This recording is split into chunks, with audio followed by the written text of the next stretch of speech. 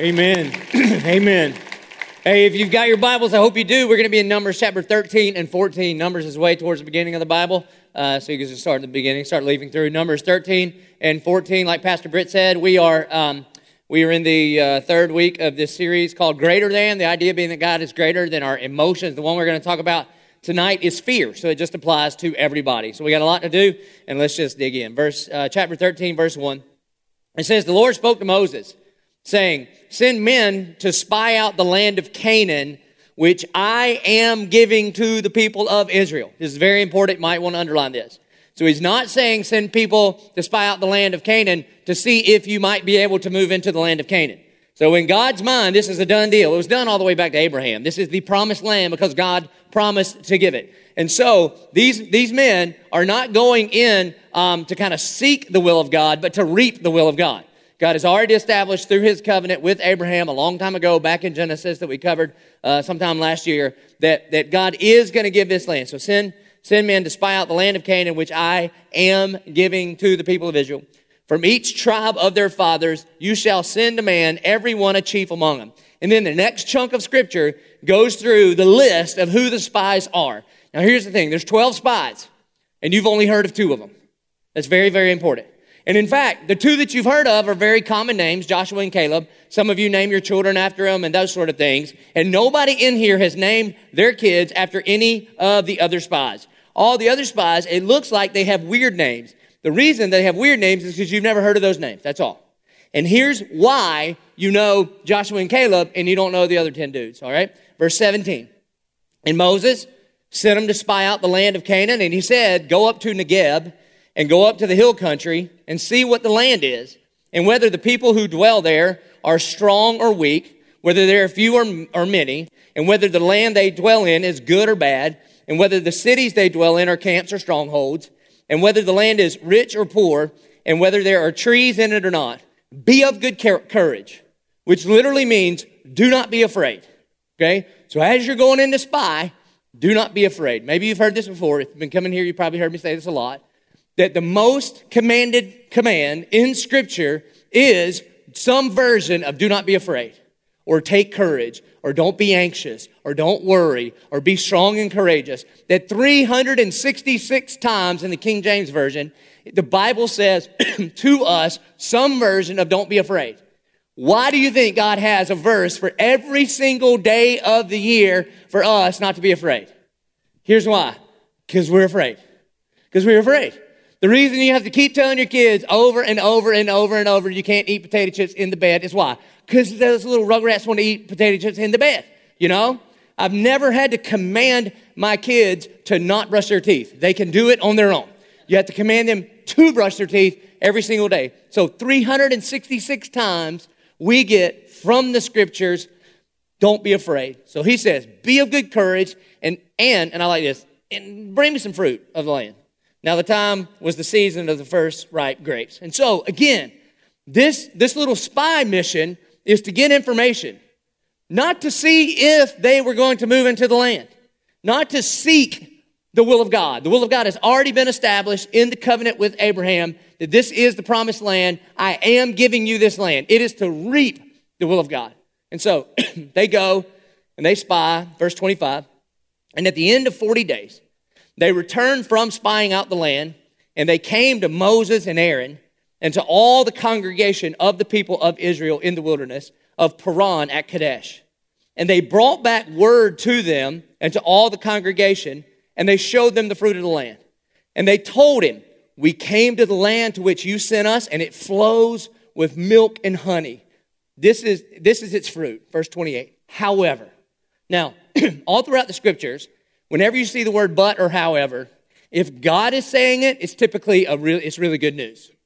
And if people are saying it, it's typically really bad news. So the land is awesome, God, just like you said it was going to be. It's flowing with milk and honey. It's got sweet fruit. It's a good land. However, the people who dwell in the land are strong, and the cities are fortified and very large. And besides, we saw the descendants of Anak there. I'll explain that in a minute. The Amalekites dwell in the land of Negeb. The Hittites, the Jebusites, the Amorites dwell in the hill country. And the Canaanites dwell by the sea and along the Jordan. all right? So they're like, there's a lot of people there, and they're kind of scary. And so this is the report back that these 10 spies are given. And then verse 30, but Caleb, here's one of the guys that you remember. But Caleb quieted the people before Moses, and he said, let us go up at once and occupy it, for we are well able to overcome it. You see, the 10 spies come in fear, and Caleb responds in faith. Do you know anybody like this? You know anybody like, no matter what the situation, those faith-filled, God-honoring people, there's no hill too big, there's no mountain too high, there's no sea too wide, that no matter what God throws my way, they say, hey man, I think we got this. This is the kind of dude Caleb is, all right? So when everybody else is afraid, Caleb's like, hey, whoa, let us go up at once. Like, let's wait. Let's not even wait. Let's go right now. I'm ready. I just got back. I know how to get back there. Follow me. We've got this. Let's go. And then the men who had gone up with him said, we are not able to go up against the people, for they are stronger than we are. You know people like this? That no matter what's happening, they're like, no matter what, they kind of rain on the parade. So you've got these 10 guys in fear saying, look, I don't think we can pull this off. And a part of what Caleb says is like, did you not hear in the beginning what God said? That he has given this to the land. It doesn't matter how strong or how tall these dudes are, with God on our side, that just means they got a longer way to fall. No problem at all. Let's do this. And then the other spies, full of fear, they say, hey, we're not able to go up against the people, for they're stronger than we are. Verse 32. So they brought to the people of Israel a bad report of the land. Now remember, the reality of the report of the land is that it's a good land. But in fear, here's the report they give. So they bring a bad report of the land that they had spied out, saying, the land through which we have gone to spy it out, it's a land that devours its inhabitants. No, it doesn't. They just brought back like grapes and pomegranates and sweet fruit, okay? It's a good land. It's not eating the people. The people are eating it. It's just not true. And all the people that we saw are of great height. And there we saw Nephilim. Now, if you're a Bible nerd, you know what that is. It's from Genesis 6:4. There's this verse that nobody knows what it means, and everybody thinks they do, about how the angels mingled with women and had these huge baby giants called Nephilim. I don't even know what that means. Figure it out for yourself, okay? But essentially, it's almost like this mythical kind of creature thing that's in Genesis 6:4. And it says, and there we saw Nephilim, the sons of Anak, who come from the Nephilim. And so they see giants and boogeymen. And we seem to ourselves like grasshoppers. And so we seem to them. So you got 10 guys that say, I don't think we can do it, boss. I'm telling you, they're huge. And there's giants there. And the land devours the people. And there are these mythical creatures that are part angel beast and part people. And we look like grasshoppers, and I think they're going to squish us and use us as fishing bait. You understand? It is not good. You see, one of the things that fear can do in us, man, fear leads to escalating fears. Fear leads to escalating fears. And it's like when you're scared of the dark. If you're scared of the dark, you begin to see things that are not really there. You know what I mean, right? And if you try to, like the crazy thing about fear is fear trumps facts all the time. Like if your kid is afraid of the dark and you're like, that is not a boogeyman. Turn on the light. See, it's your hoodie. Turn off the light. He's back. Did we not just go over this? It's just true. And fear causes you to see things that aren't there. Fear causes, you lose all logic when you are afraid. And I don't know if you've ever been like really, really scared. I was trying to think through of some times in my life where I was scared. I really don't operate in fear that much, but I remember one time when Gretchen and I were dating. I probably should have run the story by her. So Gretchen and I were dating, and it was the first time I was going to go. I think I'd met her parents before, but the plan was we were going to go to her home, and I was going to spend the night at her house, okay? And we were dating, and they didn't really love me a lot right at the beginning, but then, once they got to know me a little bit, what's not to love? And so, and they're awesome. My in-laws are great, all right? They're mountain folks. They live in the western part of Virginia. It's an insult if you call people who live in Virginia West Virginians, they're insulted by that. And so, sorry, West Virginia, it's just true. And so we go up there and they live in this mountain. They live like right on the side of this mountain. So like one side of their house is like even with it's like the roof is even with the ground. And then on the other side of the house, it's like 3 stories. You know what I mean? So it's just the whole deal. Most of the people there, they have one leg shorter than the other so they can stand up straight on the mountains. Okay. I'm pretty sure. I think. Part Billy Goat, I think. All right. So incredible people. My in-laws are awesome. Love them, love them, love them. And so naturally, you remember this, guys? You remember when you first met, your bride-to-be's parents? And I hadn't asked yet. Like, we weren't that far along. And so I'm thinking, man, it's getting kind of serious. I'm meeting the folks, and you want to be on your best behavior and be tough and yet still tender and all of that kind of stuff. And so you're freaking out. And so it comes time to go to bed, and Gretchen goes into her old room where she grew up in, and then I get the couch, like on this kind of front room. It's on the end of the house. And, they make my little deal, and I get on the couch, and no problem.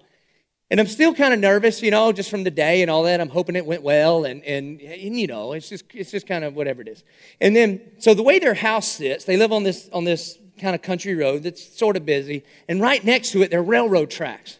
And my in-laws, they're trained people. My father-in-law worked for CSX for 100 million years, and he drove trains all over the place, and so they're into trains. And so right across, there's the house, and then there's this country highway, and then there are these train tracks. And the highway, or the road, it takes a little bend in the road, and the train tracks just mirror that bend with the road. And so, in the middle of the night, they didn't tell me, because why would you tell a guest this? That would be silly. That on certain nights at 2 or 3 o'clock in the morning, that a train is just going to come out of the house. Very Johnny Cash. I hear the train coming, right? Rolling around the bend. And that's exactly what it did. And so about 2 or 3 o'clock in the morning, here comes the train, and I'm dead asleep. I sleep really well most every night of my life. But, as the train's coming, the house literally starts shaking. It's shaking like this. And the window panes in the room I'm in are, they're shaking. And then I wake up to like, what's happening? And so I'm on the couch, and there's the front of the house. And again, so if you look straight out of the end of this house, then you see the train tracks are there, but obviously the train tracks turn with the road, and it's many yards away from the house. But when I wake up in the middle of the night, literally with the house shaking and the window shaking, and I see the train light just barreling right into my face, and at every intersection, there's just, they got the thing goes on, and in that moment, I thought, dear God, I'm dead. The train has jumped the track, and it's crossed the road, it's going through the yard, it's coming through the window, and I sat up, and I'm sweating, and I sat up, and I went to scream, like scream, but you cannot inhale and scream at the same time, and I seriously, and just nothing. By the grace of God, nothing came out of my mouth, okay? Because a half a second later, then I see it turn, and I'm like, oh yeah, it's on the track next to the road. It's many hundred feet away in front of the house. Because if I would have screamed out, dear God, help me, I think her dad would have come over and said, you're out of here, okay? You're clearly not the man I need to protect my wife. But sometimes when we're afraid, we can just lose all logic. Like, it just doesn't even make sense. The facts that surround us are just trumped by the fear that's in us. And so this is what's happening. So that's the report that these men give. It's not even real. Look, there's giants there. And we're like grasshoppers. And they're just going to devour us. And they're just full of fear. And so verse 14, and then all the congregation raised a loud cry, and the people wept that night. You see, fear is very, very contagious. Fear is very, very contagious. As soon as these spies start talking junk, start talking about how scared they are and what they saw, then other people can kind of catch on to that too, and they think, oh no.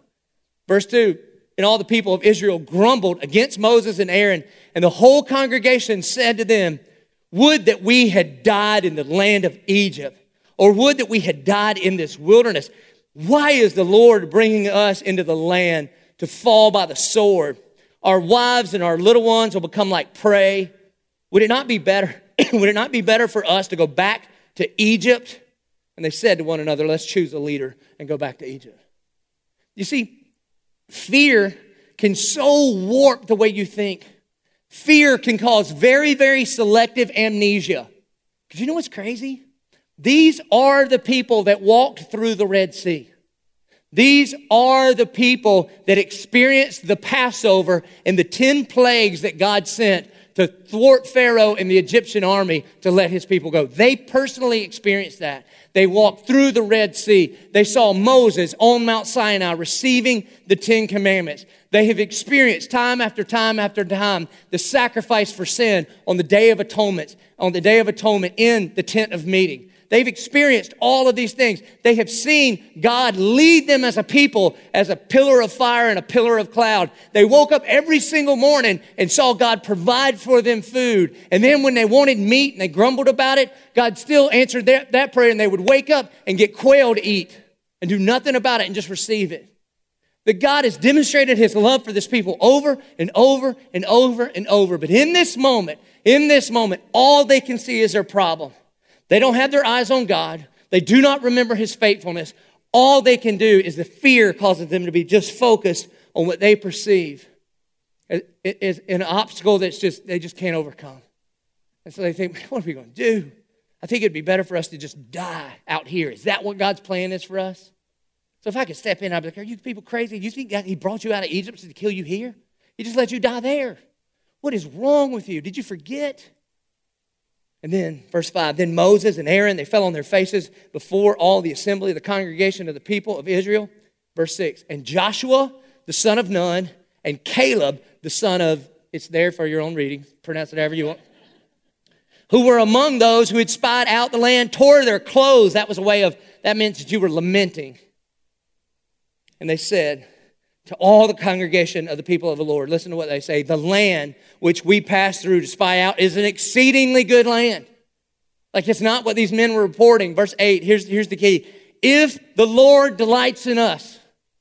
Now, I would make a case that they could say, I know the Lord delights in us. And here's how I know. All of that evidence that I just laid out for us. Remember, even before we had done anything, he pulled us out of Egypt and he said, I am your God and you are my people, as he established the 10 commandments. Like he does delight in us. If the Lord delights in us, he will bring us into this land and give it to us, a land that flows with milk and honey. Only do not rebel against the Lord. And here it is again. Do not fear the people of the land, for they are bread for us. Their protection is removed from them, and the Lord is with us. Do not fear them. Now, look, why? Why should you not fear them? At no point do Joshua or Caleb talk about the weakness of the men or their own personal strength. That is not the reason at all. He doesn't say, don't fear them. We can take them. All right, I know they're big, but we quick. He doesn't say that.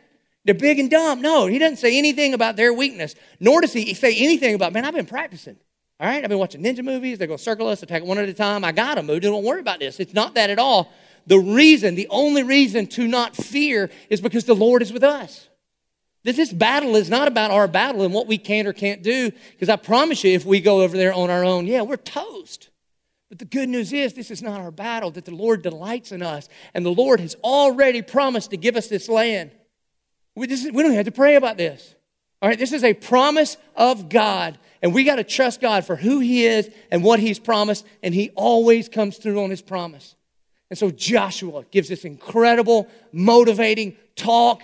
And the people are looking at him kind of like you're looking at me. What? And then look what they do. Hopefully it doesn't go this way for me. And then all the congregation said to stone them with stones. So his pep talk did not go over very well at all. But, now here's a good but. But the glory of the Lord appeared at the tent of meeting to all the people of Israel. And so God's presence shows up in a tangible way.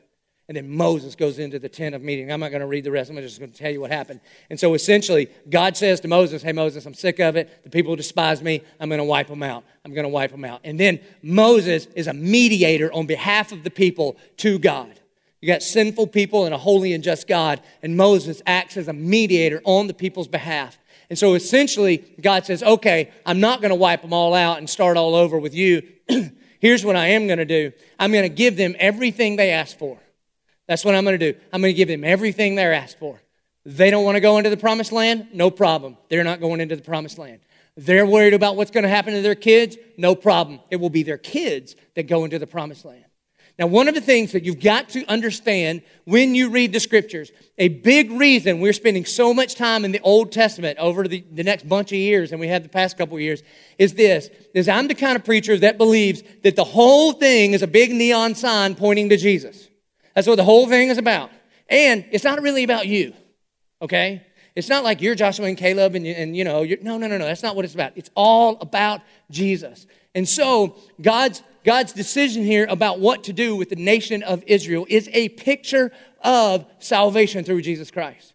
That we are sinful by nature and our own action. We willfully and joyfully rebel against God. I mean, from our very nature, from the day that we are born. We're like the seagulls from Nemo, just mine, all right? It's always it. We like to be our own God. And we reject God, and yet we have a mediator. And that Jesus is the greater Moses, and he is the perfect mediator between sinful people and a holy God. And we serve a God that will give you in eternity what you ask for in this life. You want a life separated from God? He'll say, great, have it your way. He won't say great, but have it your way. He will seal in eternity what you decide here on earth. You don't want a relationship with him? In eternity, you will be eternally separated from the only source of good and light and beauty. We call that hell. Or you want a relationship with him, God will seal it in eternity through the blood of Jesus Christ. You will have a perfect relationship with the Father in heaven. And when he lets the older generation die off, and when their kids grow up, they get to move into the promised land. It is a picture of what happens when you and I are saved by the mediator, Jesus Christ. The old is dead, and the new has come. And so that's what happens basically for the rest of the chapter there.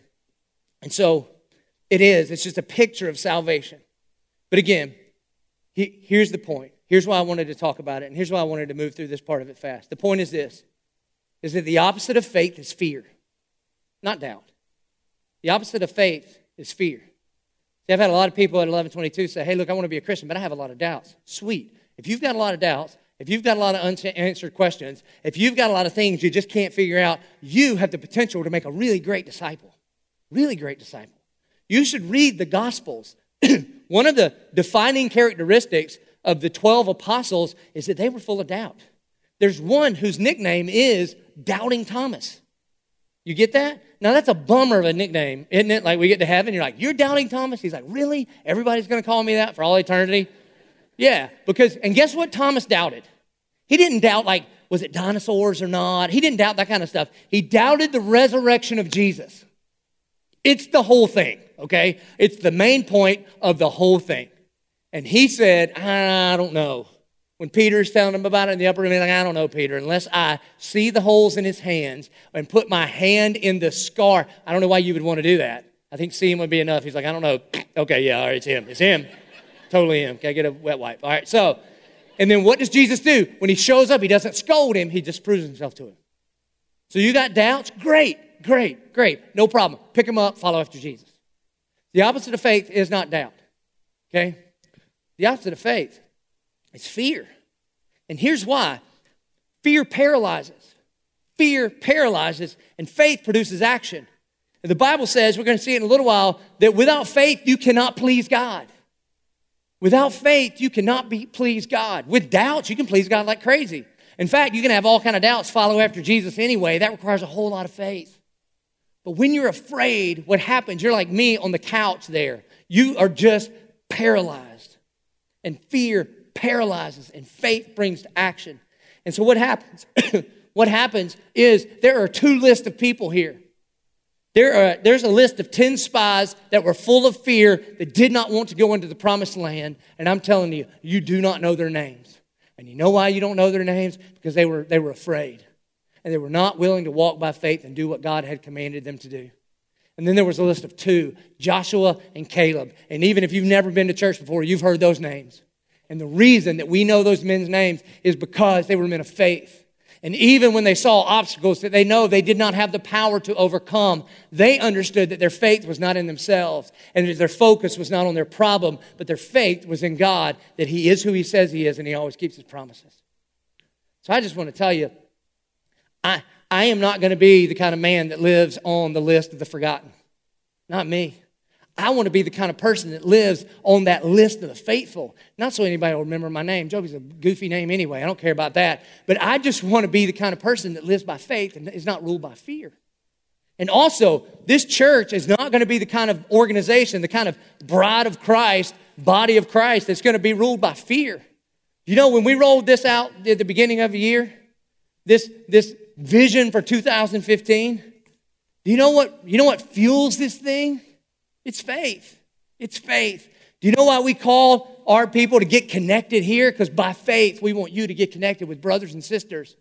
And we don't want to wait till you have a need for you need Christian friends. You need to make them now so that when you get called out to the places that cause fear in you, we can bear one another's burdens. This is what we talked about last week. Did you know some of the reasons that you haven't joined a disciple group is because of fear? That's it. You're afraid they're going to ask you to read the Bible out loud and you don't know how to pronounce it. Me either. Okay? I don't know how to pronounce all these things anyway. Just say it confidently, make it up. If anybody tries to correct you, you'll be like, oh, self-righteous. All right? That's how it works. So some of you know you're supposed to go on a mission trip. You know you are. You know the Spirit spoke to you in your soul, and you know you're supposed to go. You know you're supposed to go. And when you hear me say things like, you got 3 years to go, or this in your church, you get so defensive and offended. I'm so offended. I don't care. Be offended. Go.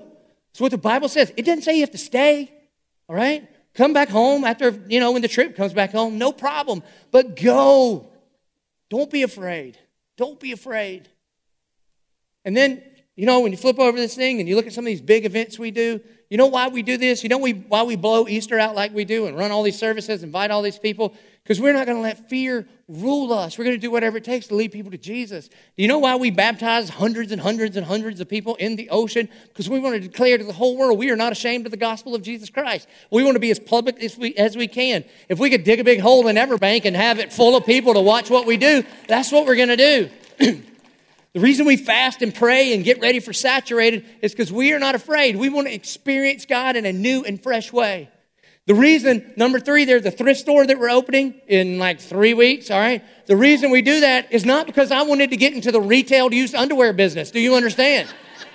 But we felt like God was calling us to make a difference in our community. That the light that shines farthest shines brightest at home, and we want to start making a difference in this community. So we're not letting fear rule us. We're stepping out in faith. This is a big one, second campus. That we hope by January that we're rolling out a second campus. Do you know how many people I've had tell me, like, whoa, why do you want to do that? Why don't we just kind of settle in right here? Because Jesus did not come and die on a cross and bleed for us to just settle in and be comfortable. That is not our job. We will do everything short of sin to make disciples of anybody God will allow us to. And so that's what we're going to do. And then we've called our church to a year of prayer so we can beg God, God, give us the gift of faith. Some of you still have not prayed for your wife because you're scared. Do not be afraid. Do not be afraid. Grab your family together and pray like crazy. And so one of the questions I would ask you is, what are you afraid of? And I thought about this. I don't know how to handle every fear that's represented in the room. And I don't mean goofy stuff like fear of trains running over you and stuff, but those real deep insecurity kind of fears. And here's one that I know that almost everybody is a little afraid of, is that we're afraid of the Great Commission. When Jesus, in Matthew 28, he's about to ascend back into heaven, here's what it says, beginning in verse 17. He says this. He says, and when they saw him, they worshiped him, but some doubted, which I love that verse. That the resurrected Jesus gathers together about 120 people on this mountain, and he's about to ascend into heaven, okay? Like he was dead 40 days before this. Now he's walking around eating fish sandwiches with his boys, and he's about to float up into heaven. And when they see him, some people are like, praise Jesus. And other people are like, I don't know, man. I saw Chris Angel do something very, very similar where he just, okay? So some people doubt, it's fine. Verse 18, and Jesus came and he said to them, all authority in heaven and on earth has been given to me. And then here's the command, go therefore and make disciples of all nations, baptizing them in the name of the Father and the Son and the Holy Spirit, teaching them to observe all that I have commanded you. And behold, and he gives the same promise that God gave to the spies. And I am with you always, to the end of the age. That God commands every single one of us that would call ourselves Christians.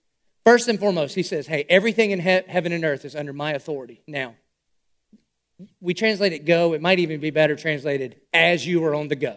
So like go on that short-term mission trip and go to work tomorrow and go to school and go to your neighborhood. And as you are on the go, you make disciples. That's what you do. That means you tell people about Jesus. You share the gospel with them. And if you're like, well, I don't know what to say, you just teach them everything that I have commanded you, that I have taught you. And you baptize them in the name of the Father and the Son and the Holy Spirit. And then the reality is, very few of us share our faith, honestly, because we're scared. Because we're afraid. We're afraid. The Bible says in Acts 1:8 this, and you will receive power when the Holy Spirit comes upon you. In other words, this isn't about you, man. This is what the Spirit's going to do through you. And you will be my witnesses in Jerusalem, Judea, Samaria, and the ends of the earth. In other words, it's kind of like in your own home, kind of where you work in the surrounding areas, with some people who you don't even like that much, and all the way to the ends of the earth. And yet, there are people that say they are Christians and say they love God, and they're like, I don't think I'm going to do that. I think I'm too scared. I read this article in Psychology Today, all right? I know you don't think I read that, but, I did. And so it says there are really only 5 fears that we all have.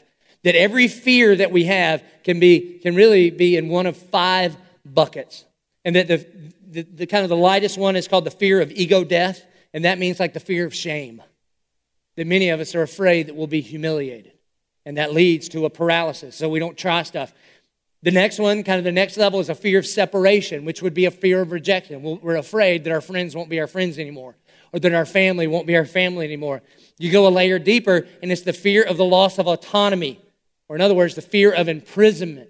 And now we're getting bigger. And then the next one is the fear of mutilation, the fear of torture or losing a limb or that kind of thing. And then the biggest one is the fear of extinction, which means the fear of death. So if you're afraid of heights, what they would say is you're not really afraid of heights. You're afraid of, you're not afraid of the fall. It's that sudden stop at the end that you're really afraid of. You understand? It's that extinction, that death. Or maybe you don't die and just an arm falls off and you're like, I don't want to do that. Now, here's what's crazy. If these folks are true, maybe they are. They seem like smart people. The reality is, when it comes to matters of faith, there are 3 of them, at least right now in America, that really do not apply to us. The loss of autonomy, mutilation, and extinction, like the 3 biggies. Like if you go out of here and you begin to share your faith, not in a weird way, but just in the way that you would do it. Unless you're weird. If you're weird when you share your faith, it's going to be weird because you're weird. And if you don't know you're weird, you think you're awesome, and other people are weird. That's fine. Ask your neighbor, all right? They won't tell you, they'll lie there because they're afraid of separation, all right? So, the reality is, basically, the 2 things that we're afraid of is we're afraid of shame, an awkward moment, and we're afraid of rejection. We're afraid of an awkward moment with somebody. Like I'll tell somebody about Jesus and it'll get weird. You're like, okay. Or we're afraid that they will reject us. And the crazy thing is that like, when men in the Bible talk about don't be afraid, they had all 5 to deal with. Like when the Apostle Paul talks about, when he writes, I am not ashamed of the gospel of Jesus Christ and its power unto salvation. Yeah, they killed him for that. They imprisoned him for that. They tortured him for that. They did it all 5 of them.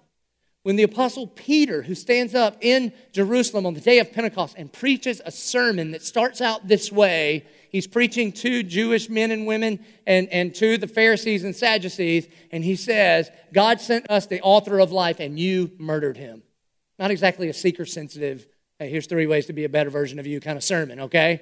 Later, they crucified him upside down. But when these men and women in the Bible talk about faith, their faith always trumps their fears. Now, I'm not saying they ain't scared. There's a difference between fear and being scared. Scared's that feeling you get when stuff happens.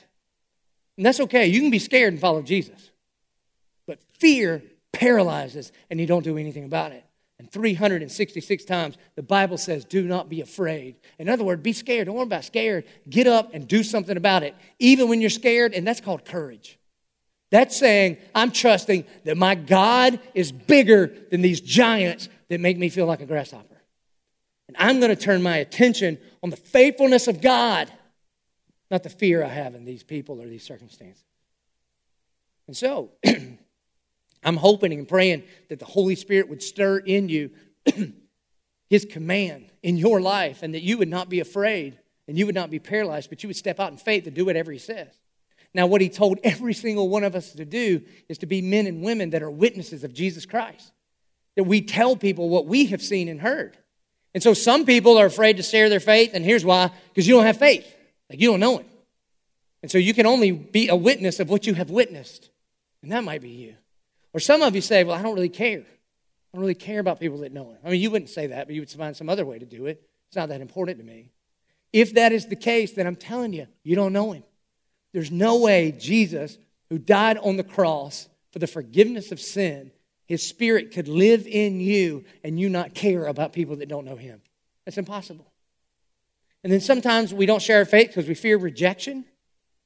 Now, Jesus says, whoever acknowledges me before men, I will acknowledge before my Father in heaven. And whoever denies me before men, I will deny him before my Father in heaven. Some of us fear, we have a knowledge fear. We're like, hey, look, I don't want to talk about this to anybody because what if they ask me stuff that I don't know? And here's what you say: I don't know. Jesus said to teach them what I have taught you. So you just do that. If you go to John chapter 9, it's one of my favorite events in the Gospel of John. There's this blind man that Jesus heals. And Jesus comes up to him, and the disciples ask this question: hey, is this man blind because of his sin or his parents' sin? And Jesus essentially says, doesn't work that way. He's blind for the glory of God. Watch this. I had to watch this. But he comes in, he spits on the ground, he makes mud, he wipes it on the dude's eyes. Why? He's Jesus, he can do what he wants, all right? Tells the guy, go wash your face. He washes his face. He can see. Then that dude in John 9 runs home and says, and everybody's like, you look like the blind guy.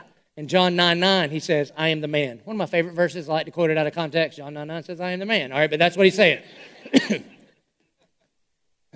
So then the Pharisees, the religious leaders, come to the man and say, what happened? And the guy, the blind man, says, I used to be blind, and then I met Jesus, and now I see. And they say, how did he do it? I don't know. But I used to be blind, and then I met Jesus, and now I can see. And then they said, where is this Jesus? I don't know. But I used to be blind, then I met Jesus, and now I can see. And you know what the Pharisees didn't say? No, you aren't. Yeah, see, it happened. So what he did is he just told his story. I mean, it's what he did. He didn't have to know all the answers. Some of us, this is the worst one, some of us are just afraid of awkwardness. And so it paralyzes. You know, we're like, it gets kind of weird. Galatians 1:10 says, am I doing this for the approval of God or the approval of man? Essentially, what we're doing when God leads us to do anything, sharing our faith could just be one of those things. And we get to the point where we're like, I don't know if we can pull this off. I'm telling you, we're letting the fear grow and grow and grow. And we're allowing our faith to shrink and shrink and shrink. And again, the opposite of faith is fear. It's not doubt. If you don't know the answer, no problem. You know Jesus, He is the answer. And so I'm telling you, I want us to be ruled by our faith and not our fears. That we, as believers, should be ruled by our faith and not our fears. The preeminent text on faith is Hebrews chapter 11. Hebrews chapter 11. I don't have time to do the whole thing, though I want to. But it is the preeminent text on faith. And as I read it, I just got to tell you, is that when the Bible says don't be afraid, it's saying to have faith. To have faith. Is it going to work out? I don't know. That's not the point. The point is to trust God in faith, to be obedient to Him, instead of focusing on your problems and letting them rule you. And so I'm just saying, as for me and my house, I do not want to live a life that ends me up on the list of the forgotten because I was afraid to do what God called me to do. I want to live the kind of life that is full of faith. And look, in Hebrews 11, it starts out this way. It says, now, faith is the assurance of things hoped for, the conviction of things not seen. For by faith, the people of old received their commendation. By faith, we understand that the universe was created by the Word of God, so that what is seen was not made out of things that are visible. And by faith, and what it's going to do now is it's going to start listing people in the Scriptures that lived by faith and not by fear. It says, by faith, Abel offered to God a more acceptable sacrifice than Cain, through which he was commended as righteous. God commending him by accepting his gifts, and through his faith, though he died, he still speaks. And by faith, Enoch was taken up so that he should not see death. And he was not found because God had taken him up. Now, before he was taken, he was commended as having pleased God. And without faith, it is impossible to please him. For whoever would draw near to God must believe that he exists and that he rewards those who seek him. Verse 7, by faith, Noah built an ark and saved everybody. It goes on to talk about Abraham. By faith, Abraham obeyed. By faith, Sarah received power to conceive. By faith, Abraham offered up Isaac. By faith, Isaac blessed Jacob and Esau. By faith, Jacob blessed Joseph. By faith, Joseph trusted God all throughout his circumstances. He's just rolling through the history of Israel and talking about it was faith, it was faith, it was faith. And I think kind of what the writer of Hebrews is doing is he's like building this chain of faith. And every little link in it was this man or woman that was ruled by faith instead of by fear. And then he gets to Moses. By faith, Moses crossed the Red Sea, and he talks about all that Moses did. And then when you fast forward down to verse 32, he goes on to say this, and what more shall I say? For time would fail me to tell of Gideon and Barak and Samson and Jephthah and David and Samuel and the prophets, who through faith conquered kingdoms, enforced justice, obtained promises, stopped the mouths of lions, quenched the power of fire, escaped the edge of the sword, were made strong out of weakness, became mighty in war, put foreign armies to flight. Women received back their dead by resurrection. At this point, at least every man in here is like, that's what I want. Like, I want to live that kind of life by faith. I want to shut down armies and shut up the mouths of lions. And then, if you look in the text, there's not even a conjunction. The next sentence just goes, some were tortured. You're like, oh, wait a minute. It's like a Tarantino movie. You're like, what? They were dead the whole time? Like, it just switched scenes. You don't even know what's happening. It says, some were tortured, refusing to accept release so that they might rise again to a better life. Others suffered mocking and flogging and even chains and imprisonment. They were stoned. They were sawn in two. They were killed with the sword. They went about in skins of sheep and goats, destitute, afflicted, and mistreated, of whom the world was not worthy, wandering about in deserts and mountains and in dens and caves of the earth. In other words, it's saying that God judges by a different scorecard. The point is not whether you're successful or not. The point is, do you trust God to step out and do what He has called you to do? Because some of us, by faith, are going to step out and change the world. And some of us, by faith, are going to go out and get crushed. And God says, and both were judged as faithful. It's a totally different scorecard. And it says, and all these, though commended through their faith, did not receive what is promised. That's Jesus. Since God has provided something better for us. Again, that's Jesus. In other words, these men and women stepped out in faith because they were trusting in a promise that was yet to be fulfilled, that Jesus would one day send a Messiah. As Christians, we get to step out in faith looking back on what God has already done.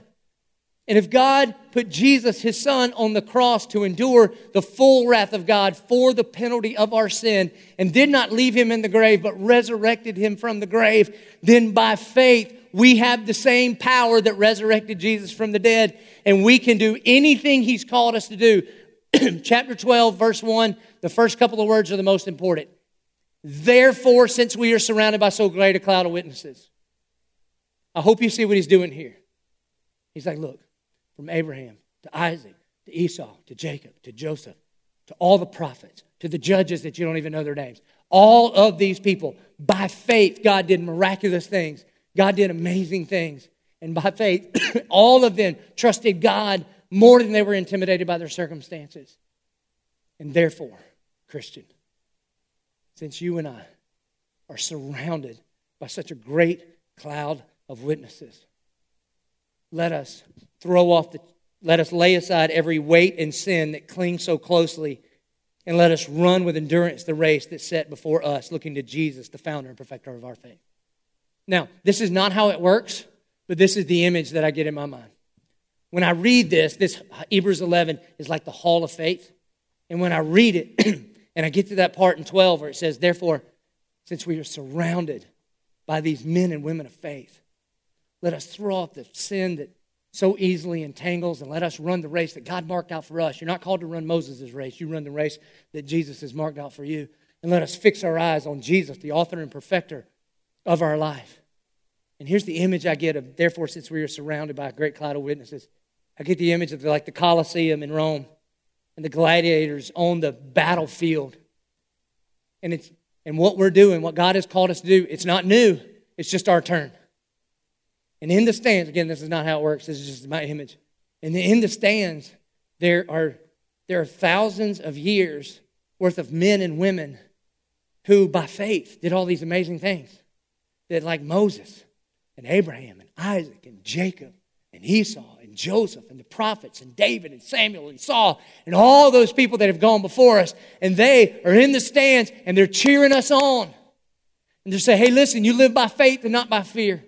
I know this battle is tough and my time is over. I had my time in the battlefield. I had my time in the arena and I did everything that God had called me to do. And you are linked by faith all the way back to Abel, all the way back to the very, very beginning. And now what you're doing, it's not new, but it is your turn.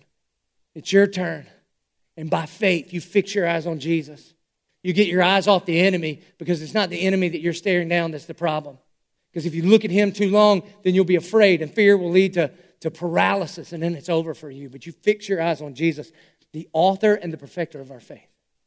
And see, here's the problem. When you talk about this kind of thing, everybody thinks we're talking about somebody else. Like you think I'm talking about somebody else.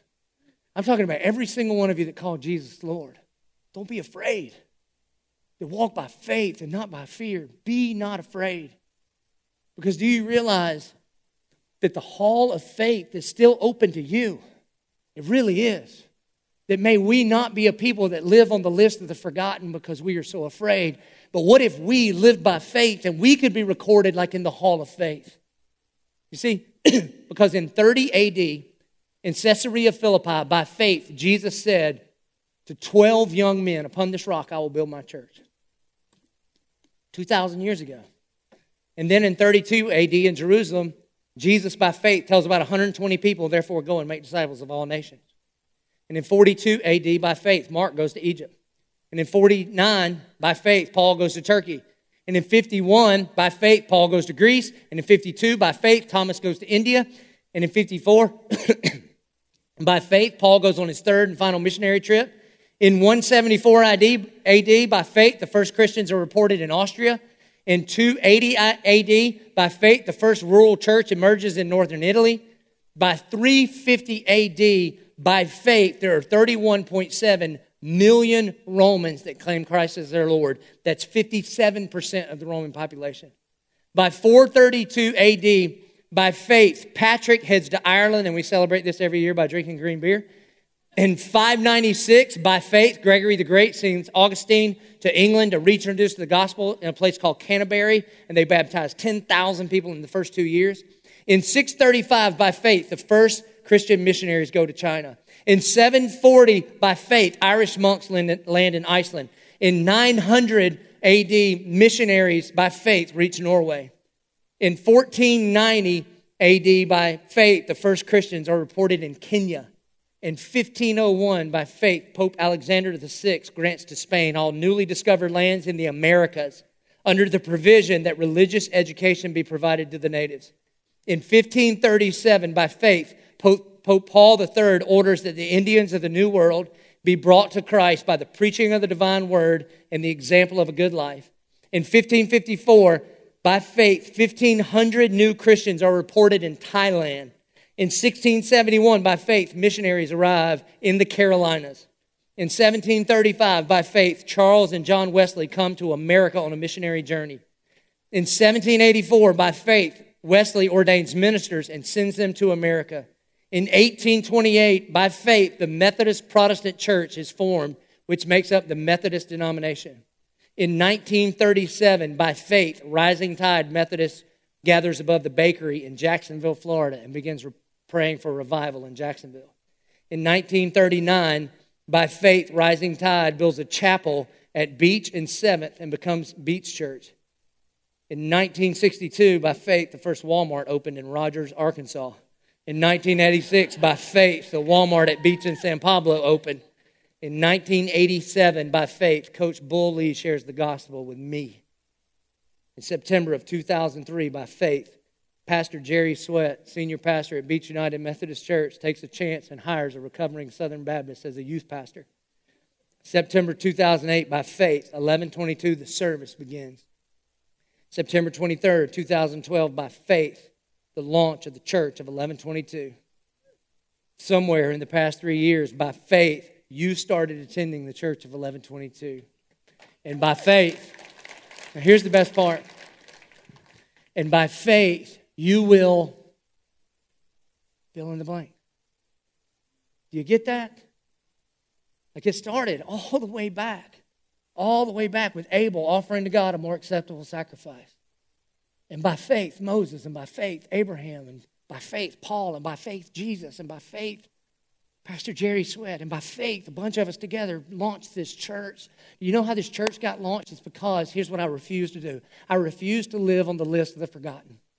The easiest thing for me to do 3.5 years ago would have been just get a job at some other church. It was already a church. But you know what I refuse to do? I fear a missed opportunity way more than I fear failure. I fear missing out on God's best plan for me way more than I fear striking out. No problem. If I'm going to strike out, I'm swinging for it all, though. And so by faith, a bunch of us got together, and here's what I refuse to do. I refuse to be an old man laying in my bed one day just wondering what might have happened if way back then, by faith, I would have done what God told me. I refuse to do it. And so by faith, you fill in the blank. Whatever it is He called you to do. Because here's what I promise you. You have no idea what hangs in the balance. You have no idea what hangs in the balance. You could be in the halls of faith and not on the list of the forgotten. And so maybe for you is that by faith you shared your faith with somebody else. Because do you realize that when He's commanded every single one of us to do it that believes in Jesus, and when you do it, you have no idea what God might do. Don't believe me? Watch this story of a life transformed because somebody had the guts to share their faith. Well, I would call myself a recovering perfectionist. And so from the outside, I thought I was doing pretty good. I viewed myself as being a pretty good Christian and having it all together. I was striving for perfection, even though people might not have realized that. On the inside, it was constant turmoil. I, had a period of about 2 to 3 years of a really difficult time period in my life. I struggled with, I would say it was a mild form of an eating disorder, and that was obviously backed by perfectionism, the desire for perfection. And during that time later, a year later after that started, I actually had a miscarriage. And once that happened, all the walls of perfectionism just came completely tumbling down. He gave me this vision one day, and it was so powerful. It was a picture of old grave clothes on one side of the room, and on the other side of the room, these beautiful, perfect new clothes. And every day, almost my entire life, I would wake up and look at both and choose the grave clothes. And I would choose to try to make them look better and look like those new ones. And it was like God just slowly and lovingly wooed me to Himself to say, Sarah, you can't do it that way. And not only that, I love you so much that those clothes over there that are new, they're just for you. And they're only for you. And they're free. And you don't have to do anything to be able to wear them. Basically, my idol of perfectionism and self-righteousness, which is a man-made belief of what the gospel is, has been completely shattered by the cross and its implications for me as a believer. Jesus Christ is my Lord and Savior. Amen. So Sarah, who was it that had the faith to share the gospel with you? It was my sister, Liz Sims. And little did she know that when she was not afraid, but when she had the faith and the courage to share the gospel with her sister, that it would make an eternal difference. So Sarah, who is Jesus? Jesus is my Lord and Savior. Upon your public profession of Jesus Christ as Lord and Savior, I baptize you, my Christian sister, in the name of the Father and the Son and the Holy Spirit. Amen. Would you please stand and pray with me? Our good and gracious Heavenly Father, God, we thank you and we praise you that faith is a gift from you, God. I pray, Holy Spirit, that you would move in a mighty, mighty way in this place, this very night. God, I pray, I know that you've spoken clearly to some people in this room. And they know, God, they're afraid. They're afraid to step out because the giants are big and they feel like a grasshopper. God, I pray that we would fix our eyes on Jesus, the author and perfecter of our faith. God, I thank you that you are greater than our fears. You are greater than our fears. God, may we trust you, that you're a good dad, that your promises are true, that you are who you say you are. You never break your promises, and that in Christ, when he says it is finished, he was putting our fears to death. God, I pray that this would be a movement of faith-filled men and women. A movement for all kind of people, God, to be full of faith, not fear, so that all of Jacksonville and all of the entire world could come to discover and deepen a relationship with Jesus Christ. We pray it in Jesus' name. Amen. Hey, we're going to respond to the gospel. We're going to respond not in fear. We're going to respond in faith. You know, a bunch of you have felt a tug to come down and pray at the altar for like 4 weeks now, and you've been afraid. Don't be afraid. Step out in faith and just come pray. Just come lay your cares upon him because he cares for you. And we're going to respond in faith to bring our tithes and offerings, our first and best to God, because he first loved us by giving us his best in Jesus. And we're going to respond in faith by lifting up our hands and lifting up our voices because he is worthy of worship. Let us respond.